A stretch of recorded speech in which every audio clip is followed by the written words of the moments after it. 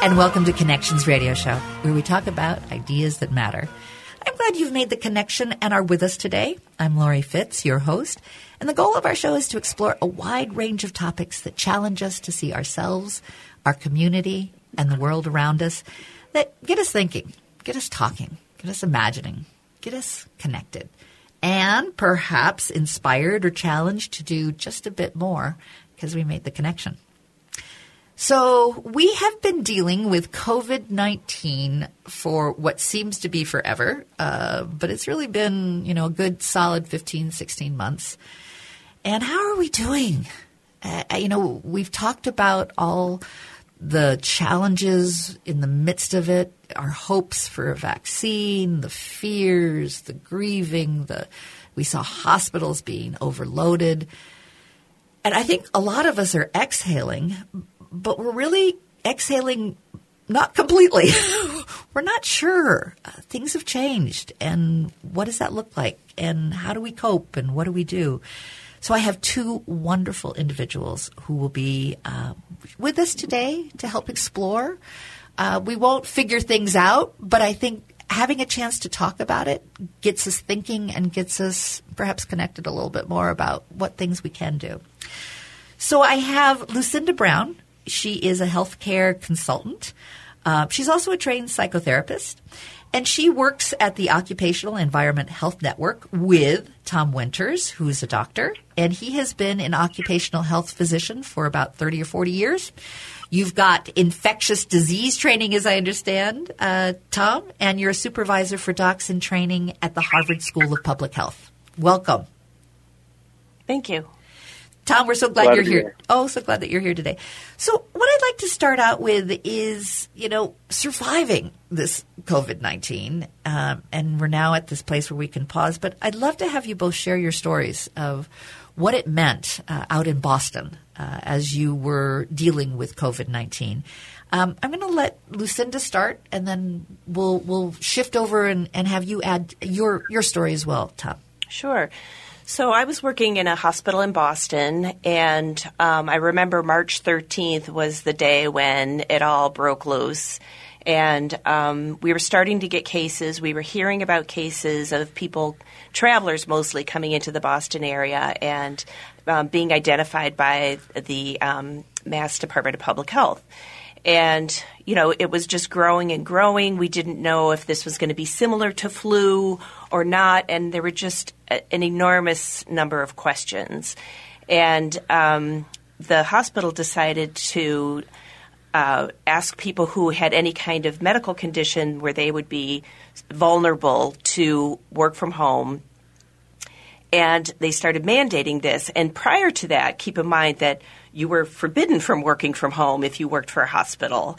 And that was very typical for hospitals. If a nurse can't work from home, nobody can work from home. So it was a big shift to say people need to work from home. And it made us all realize this is very serious.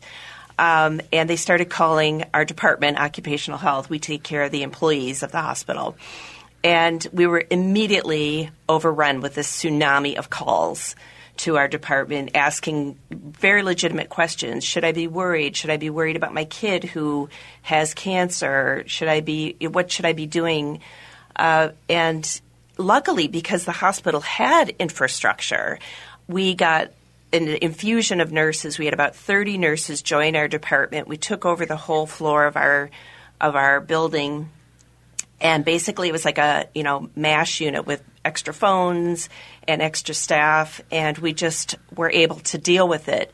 But Tom and I met all the time. We'd have daily conversations about what the CDC's new recommendations were that day, how things were changing. It was just constant change and very anxiety-producing for all of us. Tom, how did it go for you? It sounds like it was similar. Yeah, no, it was chaos in the beginning, and we navigated the best we could. We had information coming in, but we didn't have good testing in the early part because the CDC had developed their own test that was deficient, and it was missing, 50% of the people that had COVID. So we were taking people with the symptoms that met the criteria of COVID, and those we were excluding people from work. And we did this dance and built algorithms over the months, and they changed every week. We got some misinformation from CDC. Our Department of Public Health was a little slow at reacting. So Lucinda, Deb Barbeau, another infectious disease doc that works with us, and myself, and the infection prevention control people at the hospital. We were at a children's hospital. I also work in an acute care hospital, Beth Israel Deaconess Medical Center, and a cancer hospital. We were all taking the best information we could and building algorithms and kind of sharing them among all of us, the Harvard teaching hospitals in Boston. And we were doing the best we could of taking people out of work, sending them back to work. In the old days, we didn't send them back for 14 days because we thought they were infectious, 12 or 14 days. Well, they weren't. They were infectious for 8 days. So then we could send them back to work after 10 days. And then after they're exposed, we could send them back to work after 7 days. So it was all over the board trying to figure out how to do this properly. And we're trying to protect healthcare workers, which you had to protect the infrastructure of the hospital because the healthcare workers were key. At the acute care hospital, and children's is acute care, but there weren't as many PD cases early on. There are now more PD cases in young kids, but the adults were pouring into the acute hospitals, and the healthcare workers just stepped up. The frontline people, we were really second line, Lori. Mm-hmm. We were in the back room, but we were working and seeing people and sending them to. We set up diagnostic centers, outdoor testing sites, and finally went to some indoor testing sites for the asymptomatics. And boy, it was a mess in the beginning, but we worked hard at getting it right. How different do you think it would have been if the public health structure hadn't been falling apart for the last 20 years? And if we had a better public health partner, would you felt more prepared, do you think? I'll give the first opinion. I think our Mass Department of Public Health went on to weekly meetings. They were good, but the doctor there, you couldn't get him to make more on-the-fly decisions. So then it came back, and then they would say, we'll come out with something next week, in 2 weeks. So we were stuck making the decisions. And, I think 90% of the time we did quite well. We looked at CDC, World Health data. We were looking at the Chinese data as it was coming out of there. And, being ID docs and trained in epidemiology, it's not hard to take data that you have, even though it's not randomized controlled trials, and take that data and integrate it into a system that will help protect healthcare workers and patients. Mm-hmm. And early on, the emphasis was on the vaccine more than medication, right? So how did that evolve, and how looking at medication for folks? Well, in the beginning, there were no medications except some false the politicians were promoting drugs that had never been trialed and definitely didn't work. And so we didn't have good medications at the beginning. We had oxygen and fluids to help restore these people that had cytokine storm in their lungs, and now they're dehydrated and hypotensive. And so, the acute care hospitals were supporting the organ systems so these people could survive and get oxygenated and hopefully get ahead of this virus. And only when dexamethasone was found, that higher dose dexamethasone, which is a steroid and it cuts down inflammation in the lung tissue, was found to be beneficial. Did we have an impact? Remdesivir was a medication that came out as a pill that it seemed to have some effect against the virus, but that didn't work out. World Health doesn't even approve it now. And then we had monoclonal antibodies that came midsummer that we would infuse into people with mild to moderate illness, and it protected them from developing moderate to severe disease. The most important thing was that they had to be supported by ventilation, and mostly you could do that without intubation. And then they figured out you prone people, tip them over on their stomach. They did better than having them lie on their back with a tube down their trachea. So anyway, it was very interesting. Yeah. From a public health perspective, you really only have a few tools. Mm-hmm. And at that time, we didn't have vaccine available. So you do contact tracing and quarantining, and that's all we could do.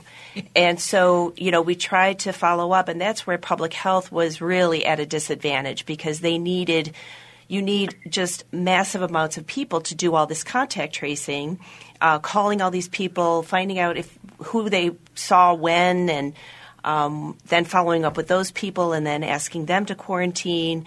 In Boston, they started asking for volunteers, and they were trying to hire contact tracers, but that takes time to get that set up. And training, and who and how does it work even? Exactly. I have to imagine that with all the decisions that you've been describing, it must have times felt like, blue wire, yellow wire. Which one do I clip? The decisions were perhaps life and death in the moment. And what could you do? Well, we were lucky that we were surrounded by really smart people. And as Tom mentioned, all the hospitals in the Boston area collaborated. Mm-hmm. And there were some really proud moments, too. It was crazy making, but the Children's Hospital didn't have as many acute patients. So we sent some of our respiratory therapists to the adult hospitals. We sent equipment, vents that we didn't need. So there was this unbelievable cooperation between us trying to make decisions and then providers going to other hospitals. So that was really great to see. Well, in our next segment, I'd love to find out more about your personal lives. How did that impact you? Because not only did the hospital and the group of hospitals change, your life changed. And what were some of the challenges that you faced, and looking at your priorities and whatnot? So love to hear from both of you. Thank you so much. And I want to do a thank you to your Occupational and Environmental Health Network and the work that you both are doing in this area. So we'll be right back. I'll just have a few short commercials, and we'll learn more about surviving and what's the next step. Because we're not done yet. There's plenty more that needs to be looked at, and how do we create a muscle memory for change?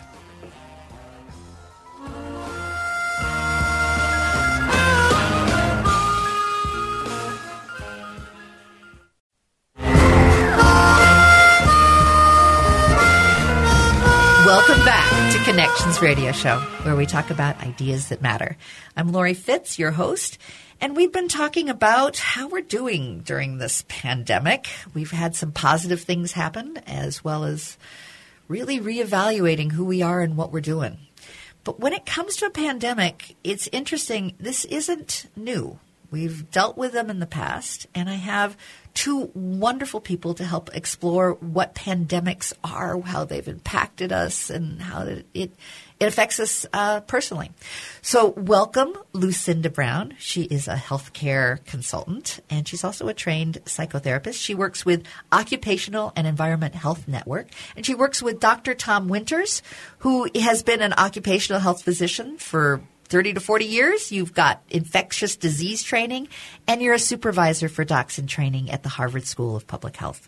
So thank you to both for joining me to kind of do a timeout discussion. Let's do a pause and talk about pandemics and really how are they impacting us. And one thing that we've talked before the show is a little bit about pandemics through the history. And so to share with us a little bit more about how we can put this in context of history. Well, it's really interesting because a lot of people are dealing with this sort of for the first time, thinking that we've never seen this before, when in fact we've had the Black Death, we've had polio, smallpox. We've dealt with pandemics before, and we've dealt with vaccines being the major tool and what we want to use. And, smallpox was eradicated by 1980, and it didn't just go away on its own. It was because of a concerted effort globally to vaccinate everybody. But there was still vaccine hesitancy, and that kind of fascinates me because people are again, experiencing that. They're afraid of the vaccine. They don't want to be told what to do. But there was an interesting case at the turn of the 20th century. In fact, it was in Cambridge, Massachusetts. A gentleman there didn't want to get vaccinated. And they had something at the time they called virus squads, which is very nefarious, but they actually would go to people's homes, hold them down. They'd have the police hold them down, and then a medical person would inject them with the vaccine. And this guy said he didn't want to do it. He was afraid it would hurt him. And it went all the way to the Supreme Court. It took many years, but in 1905, the Supreme Court decision was that public health supersedes individual rights, and that it was your role in a civilized society that you have to give up some of your personal freedoms. And that is the issue right now. Yeah. So I think that it's not new. No. But it became, I think, more strikingly apparent individual rights versus community responsibility throughout this whole pandemic. And the politics, of course, influence this. But there's also the American way of I'm an individual and I'm going to pull myself up by my own bootstraps and I don't need anyone. Well, we all had to need each other during this time. I mean, I can't imagine how frightening it would be to have a virus squad, vax squad come. But on the other hand, I'm kind of glad they did, because it did help get things. I mean, we're looking at trying to get to the 70% first shot by the 4th of July. I don't think we're going to get there. No. But it's important that we get there. And how do we get the folks that aren't finding it important enough to do something for the community? Right. So, Lori, the best analogy, a comparison of this pandemic, H1N1, those were blips in the screen, but the polio epidemic 50 years ago is the closest to this. The next closest is, of course, the pandemic flu of 1918. And out of that one, we never had any treatment. We didn't have any vaccines. It became, that really were developed then. It was way too early for vaccination development. But the polio vaccine, of course, the Salk and the Sabin vaccines, remember in Minnesota, I received my cube of vaccine, and friends around me were becoming paralyzed. Right. And you saw the consequences right there. I saw the consequences of polio. And so that's a vivid memory of mine. And they closed all the swimming pools, and I was in Owatonna, Minnesota at the time, and you couldn't circulate. And it's almost like when we started masking people up both ways, and we're wearing masks outside, which seemed ridiculous to all of us, but we complied and thought, yeah, God, we're protecting people. So, the polio epidemic, I mean, it was droplet spread. It wasn't probably aerosol spread. This is more dangerous. And influenza is supposed to be droplet spread, but in confined spaces, it's aerosol spread. This became droplet spread, but also it became known to be aerosol spread. You go into a room where someone has a high viral load, and you didn't have a mask on, you could acquire it just from that one encounter for 5 minutes. So I think those two analogies are very important just to help us reconstruct where we're at. Well, I think then now we got to vaccines, but we're not to treatments yet, and we're working on that presently. I think with the polio, one of the things that I think back, because I remember my little sugar cube, my family's from Minnesota, but we were living in D.C. at the time, was that there was no question. There didn't seem to be, at least there didn't seem to be this, it's not I don't have to take this sugar cube. Well, actually, there was a case where, it's called the Cutler incident, where there was a girl that was vaccinated and she got polio in her arms.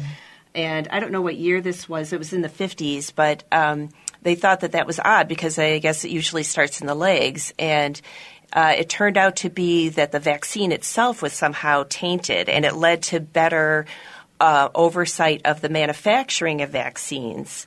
So, people now say they're worried about what's in it and is it safe, and, that's huge to have a safe, effective vaccine. But some of that came from errors in the 50s. And the sugar cube, remember, was a live attenuated vaccine. So 1 in several 100,000 people got polio from the vaccine. And then the Sabin vaccine came, which was an intramuscular one, and that was a dead polio virus that people didn't develop, but it was really a small number. So, and then now these vaccines have nothing to do. They're not live vaccines like measles and varicella. These are dead vaccines, and they're just taking the spike protein and using it to build IgM and IgG antibody once you inject it into humans. But I hear some people are afraid somehow it's going to change their DNA. I mean, there's these great weird conspiracy theories about some of that. And it gets then back to, what do you believe in science? It almost becomes down to, what's the truth? I mean, who do we trust? But that's important. Yeah. You can debunk that, because this is a messenger RNA virus. It doesn't even get into the DNA. Mm-hmm. And so some of these vaccines, the adenoviral ones, they don't get into the DNA of our cells. They do their thing by helping to build antibodies in other cells in our body. So it's pretty crazy how people have perceived this. And for me, it comes back down to truth. I mean, science for a long time is something that we all could kind of shake our heads and go, well, yeah, that's science. But now when you have individuals that are not wanting to believe in science, and they want to, not believe in replicability and all the good things that science gives us, and want to create a conspiracy story, I mean, they're the ones that are going to be most at risk right now. I look at the southern states with very low vaccinations. And this variant of the Delta that's now Delta Plus is looking really dangerous. And what could that look like? And for me, part of it also was when we were looking at wearing masks and making sure that we had our vaccination, it wasn't just for ourselves. It was for the people we loved, who are vulnerable. How are we connecting with the people that we love and giving back through our gestures, whether they be how we wash our hands and put on a mask or get a vaccine? How are you coping with folks that are denying science? You have to spend a lot of time with them and teach them the science. And I think we remind ourselves that the CDC got tainted partway through this last administration because they attempted to infiltrate political statements to CDC statements. So we couldn't believe everything coming out of CDC. Remember that, Lucinda? Oh, yes. So the trust there gets broken. So now with Walensky, I mean, it's coming back, and I think the trust. But CDC, the Morbidity Mortality Weekly Review is kind of the Torah, the Bible, that we look at weekly as infectious disease docs, and that information just was misinformation coming out of a federal agency. So now it's back. So we spend a lot of time coercing, just teaching people science, and a lot of these people are apathetic. They've kind of put this off to wait, make sure everyone else didn't have bad reactions. They didn't have time to get vaccinated. There's hesitant people and apathetic people, two groups, and it's very challenging. I'm on a committee, a national committee, to try to figure out how do we break through with this. And the religious leaders of all sects have stepped up, and they're doing that work in the temples and mosques and churches, and then going to the community and the primary care docs, and it's all hands on deck, and everyone's doing their best at getting to this. But I think there's still that group. Primary care docs are key here because they have one-on-one conversations with these people aside from, their group of people who are, holding signs and voicing their anti-vaccination opinions. So that can be where somebody can ask questions like, what is really in this and what does this do? And they trust their providers, generally speaking. So I think once the primary care docs get the vaccine, I don't think they do right now, but I think it'll be a lot easier to reach some of those people that are still holdouts. Yeah, they're distributing it up here in New England now, and most states have given them access to the vaccine. And I agree that the people have relationships with their PCPs, and they trust them, and that's the best person to do that messaging. Yep. And as we talk about trust, my radio station trusts me to go to commercial. I have sometimes run through it. I ran through this one as well. So I do need to take a break. But thank you for joining us on Connections Radio Show as we discuss the pandemic and our ongoing challenges, and how do we make sense out of all of this, and how do we start coping with change in a new way? So stay with us. We'll continue our conversation and learn more about ways to be thinking about this with both Dr. Tom Winters and Lucinda Brown.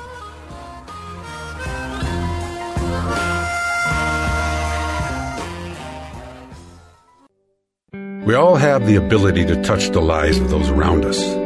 Moms, dads, neighbors, teachers, friends.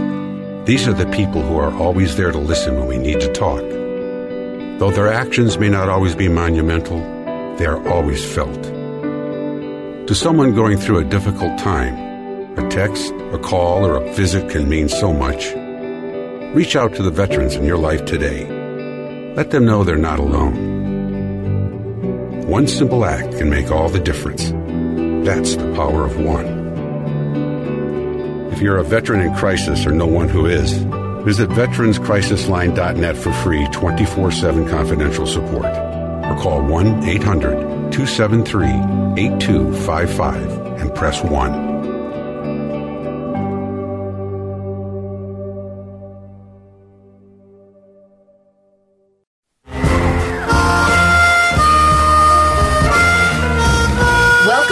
Connections Radio Show, where we talk about ideas that matter. I'm Lori Fitz, your host, and I have two terrific individuals who are sharing ideas with us about living with the pandemic and challenges that we faced and challenges that we continue to face. They're both with the Occupational and Environmental Health Network. We have Lucinda Brown. She is a healthcare consultant, and Dr. Tom Winters, who is an occupational health physician. So welcome, you guys. So glad that you're here and exploring these ideas with us. And we've been talking about how the pandemic has hit us, pandemic through the centuries. How do we deal with change? I think one of the more critical issues that are facing us is going back to school, and especially colleges and universities. Yeah, it's very controversial. There are many colleges that are requiring the COVID-19 vaccination for their students. And there's a precedent for that. They already require measles, mumps, rubella, chickenpox. That's pretty common for daycare centers, elementary schools, and colleges to require these vaccinations for students. But they're struggling with the staff. Do they require it for faculty and staff as well? And the debate is, we know that if you mandate a vaccination, that your vaccination rates increase. But it also can create some ill will. So can you get a close enough vaccination rate by using incentives and peer pressure to encourage people to be vaccinated without having to be heavy-handed? Is it worth it to be heavy-handed about it? And so peer pressure amongst staff? Staff, yep. And a lot of people do want to do it, but then there's people, of course, who say you can't make me and I don't want to do it, and I'll do it if I have to, but I don't want to. And so, but I think for a college and university, those pools are so intermingled. They're in the same labs, they're in the same classrooms, the same athletic facilities. I think it's hard to mandate it for one group and not another. Well, we're all humans, right? I mean, it's not like there's some sort of special difference between a staff and, and a student. Right. And we often think about the rights of the person that doesn't want to be vaccinated. Well, what about the rights of the person that is vaccinated? And they come back to work, whether it's in any kind of office environment or a college, and they're vaccinated, but they're working with people who are unvaccinated. What if they feel unsafe? What if they claim that now their employer is not providing a safe environment for them? Well, Tom, I have a question about that. It seems to me that when someone does get COVID, that as a host, it actually can change the COVID-19, right? So we've got the Delta variant.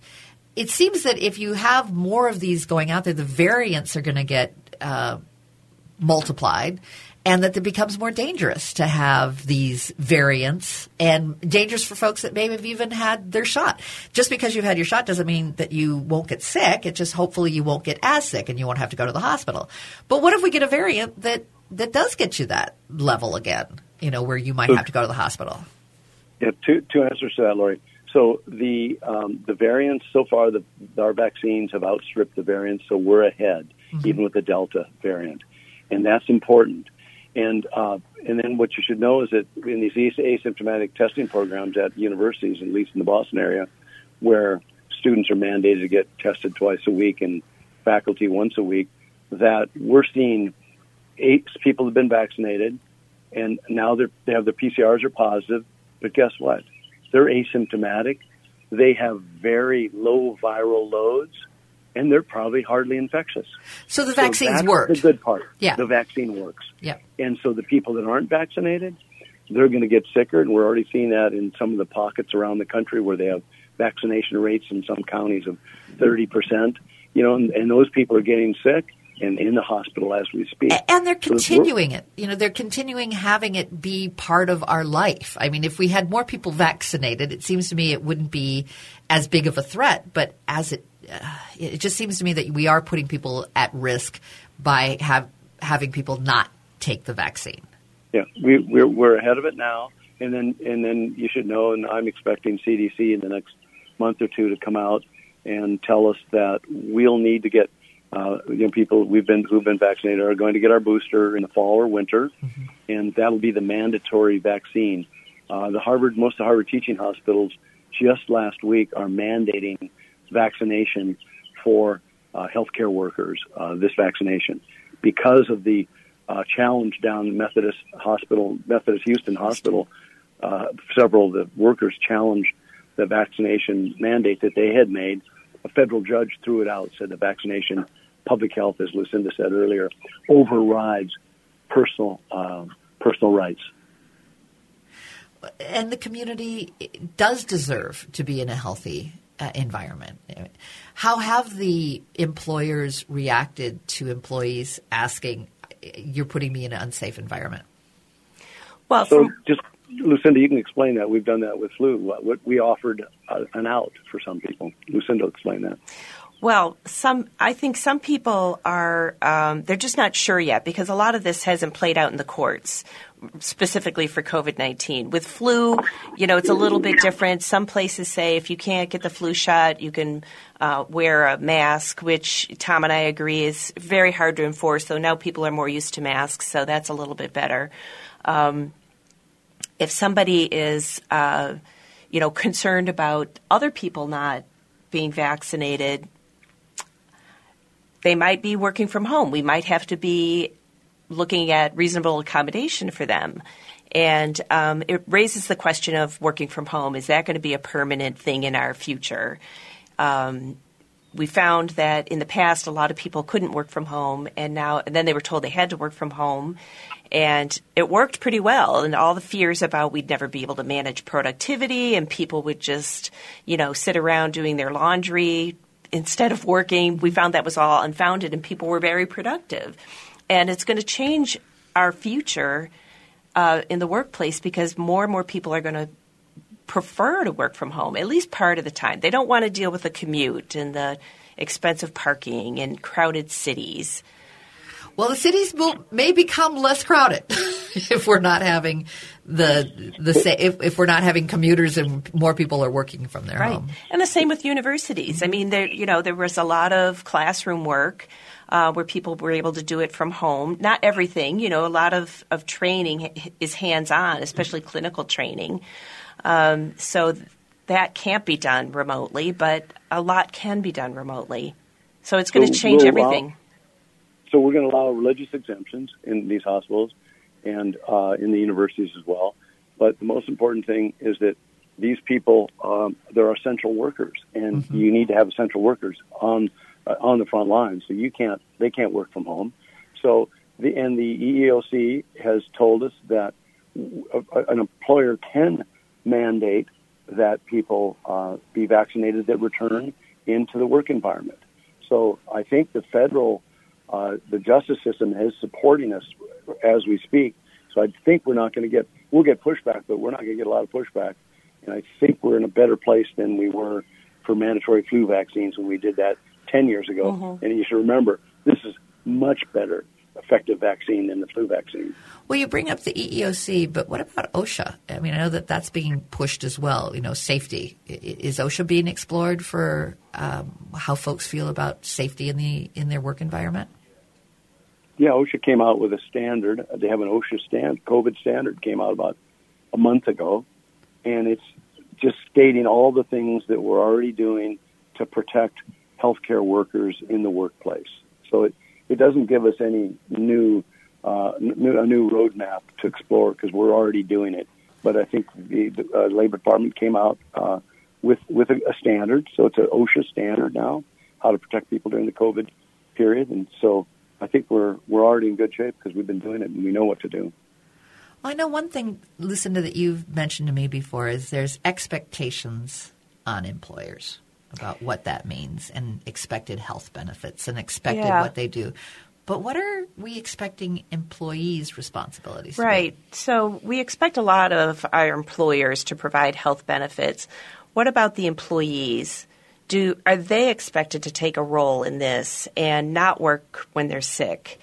It wasn't that long ago when people would say, I've never taken a sick day in my life, and that was some, badge Pride. of honor. Yeah. And I want to say, well, that's just stupid, because what it means is you went to work sick and infected your coworkers. So that's, everybody gets sick. So I do think that there is a responsibility on employees to stay home when they're sick, to do what they can do, to comply with whatever the requirements are of getting vaccinated, wearing a mask, staying 6 feet away from other people if you're indoors. I think some of it comes down to that fear and trust thing again, because there are some environments where if you do take a health day, it may be looked down upon. Even if it's a good thing, you should be. So how do we create an environment that everyone expects to take sick days? This is all a culture shift. This is a huge culture shift to expect people to take care of themselves, because that in itself will be better for everybody in the future. In hospitals, people work sick all the time because they feel this responsibility to their patients. And Tom and I have fought this for years, that you're not really doing any good to your patient if you come into work sick. Right. And you can make it worse, actually. You're putting you're bringing into the environment some sickness that may not be good for that patient. Right. So we came up with COVID pay during this pandemic, and the hospitals would pay people their salary to be out of work. They didn't have to file for short-term disability, go on workers' comp if it was work-related. So that worked. And now back to, Lori, to your description of the employer's responsibility. The employer has a huge responsibility in post-COVID long-haul symptoms. 50% of people that are hospitalized have one or more symptoms after they've recovered from COVID.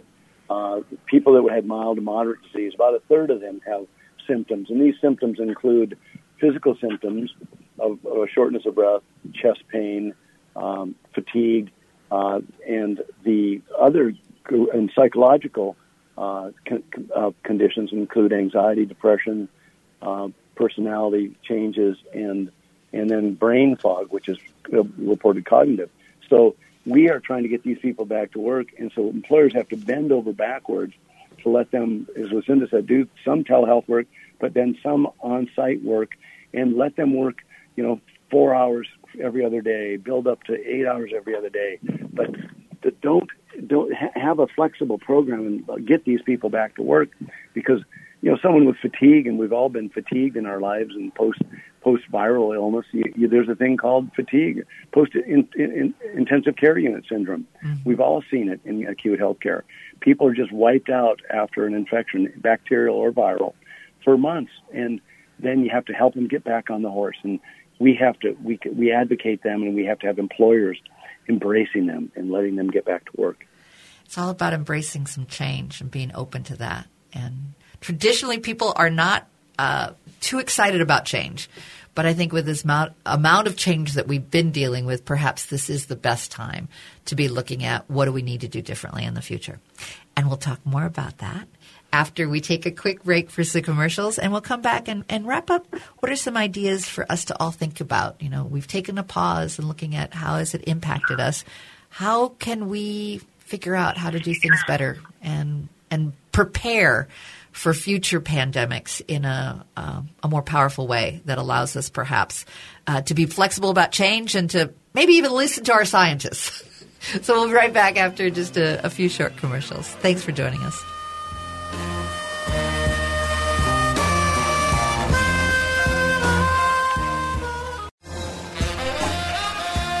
Welcome back to Connections Radio Show. I'm Lori Fitz, your host. We've been talking about what can we take away from this whole experience with the pandemic? And we have two wonderful people sharing some insights with us. We've got Lucinda Brown. She is a healthcare consultant for the Occupational Environmental Health Network. And we have Dr. Tom Winters, who is an occupational health physician. And you both have been working a lot in the Boston area. Lucinda's back in Minneapolis now, so we may see her be doing some projects here in the Twin Cities as well. But your references and your thoughts and your experiences that we're sharing about today are mostly about the Boston, your time in Boston. Right. And looking at where do we go from here? Cinda, give me some insights of what you think. I do believe we're at a sea change moment where our world is changing, and I'd love to get your insights of what that means. So I think it's really important that we have structure, that we have experts that we believe in, and that those people have other people, watchdogs, ensuring that what we're getting is accurate and true. It's important that we trust those people and that they have healthy scientific debate so that the facts come out, and it's important that there's complete transparency. If a drug doesn't work, if a treatment doesn't work, we need to know that. And that's really critical for us to believe in what's coming about so that we can use these tools. And it's okay to ask those questions. Absolutely. It's important. Dr. Winter, what last thoughts do you have for us? Yeah, we need mutual trust among workers that their employer is going to do the right thing by them.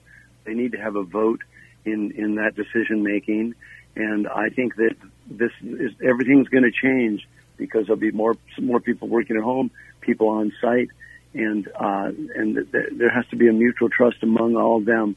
And I think it'll be successful, but it's all changed because of COVID, as we know. Yeah. And I think where we go will kind of reflect the strength of our society here in America. Well, Dr. Tom Winters and Lucinda Brown, thank you so much for joining me. I hope that I can persuade you to come back and we can continue this conversation of where do we go from here. Thanks, Lori. Thank you. And thank you for being part of our conversation today, for listening to Connections Radio Show. Look forward to having you join us next week as well. Have a good week. Stay connected. Find ways to make a difference. Okay, forest animals, today is a new day. Kids are coming to the forest, and it's up to us to make their visit a good one. Sparrow. Yes? Have you practiced the most popular bird songs for the year? Of course. Catchy. I like it. Okay, River. Dude. How's the temperature? It's a refreshing 52 degrees, man. Perfect for a little riverside shoeless relaxation. Ah, good. Owl, you here? Course. Who's asking? I am. Look, you know the drill. Sleep during the day, scare the kids at night. Perfect. I love my job. Oak Tree? What's up? Still in the same place I left you last year. That's what I like. Consistency. Well, it's not like I'm going anywhere for the next couple hundred years. I know. I love it. Turtle. He's not here yet, man. He's late every morning. You'd think he would have learned by now to leave the night before our meetings. Okay. Squirrel. Has anybody seen Mr. Squirrel? The forest has been preparing just for you. Visit a forest near you today. To learn more about cool things to do in the forest, visit discovertheforest.org. Brought to you by the U.S. Forest Service and the Ad Council.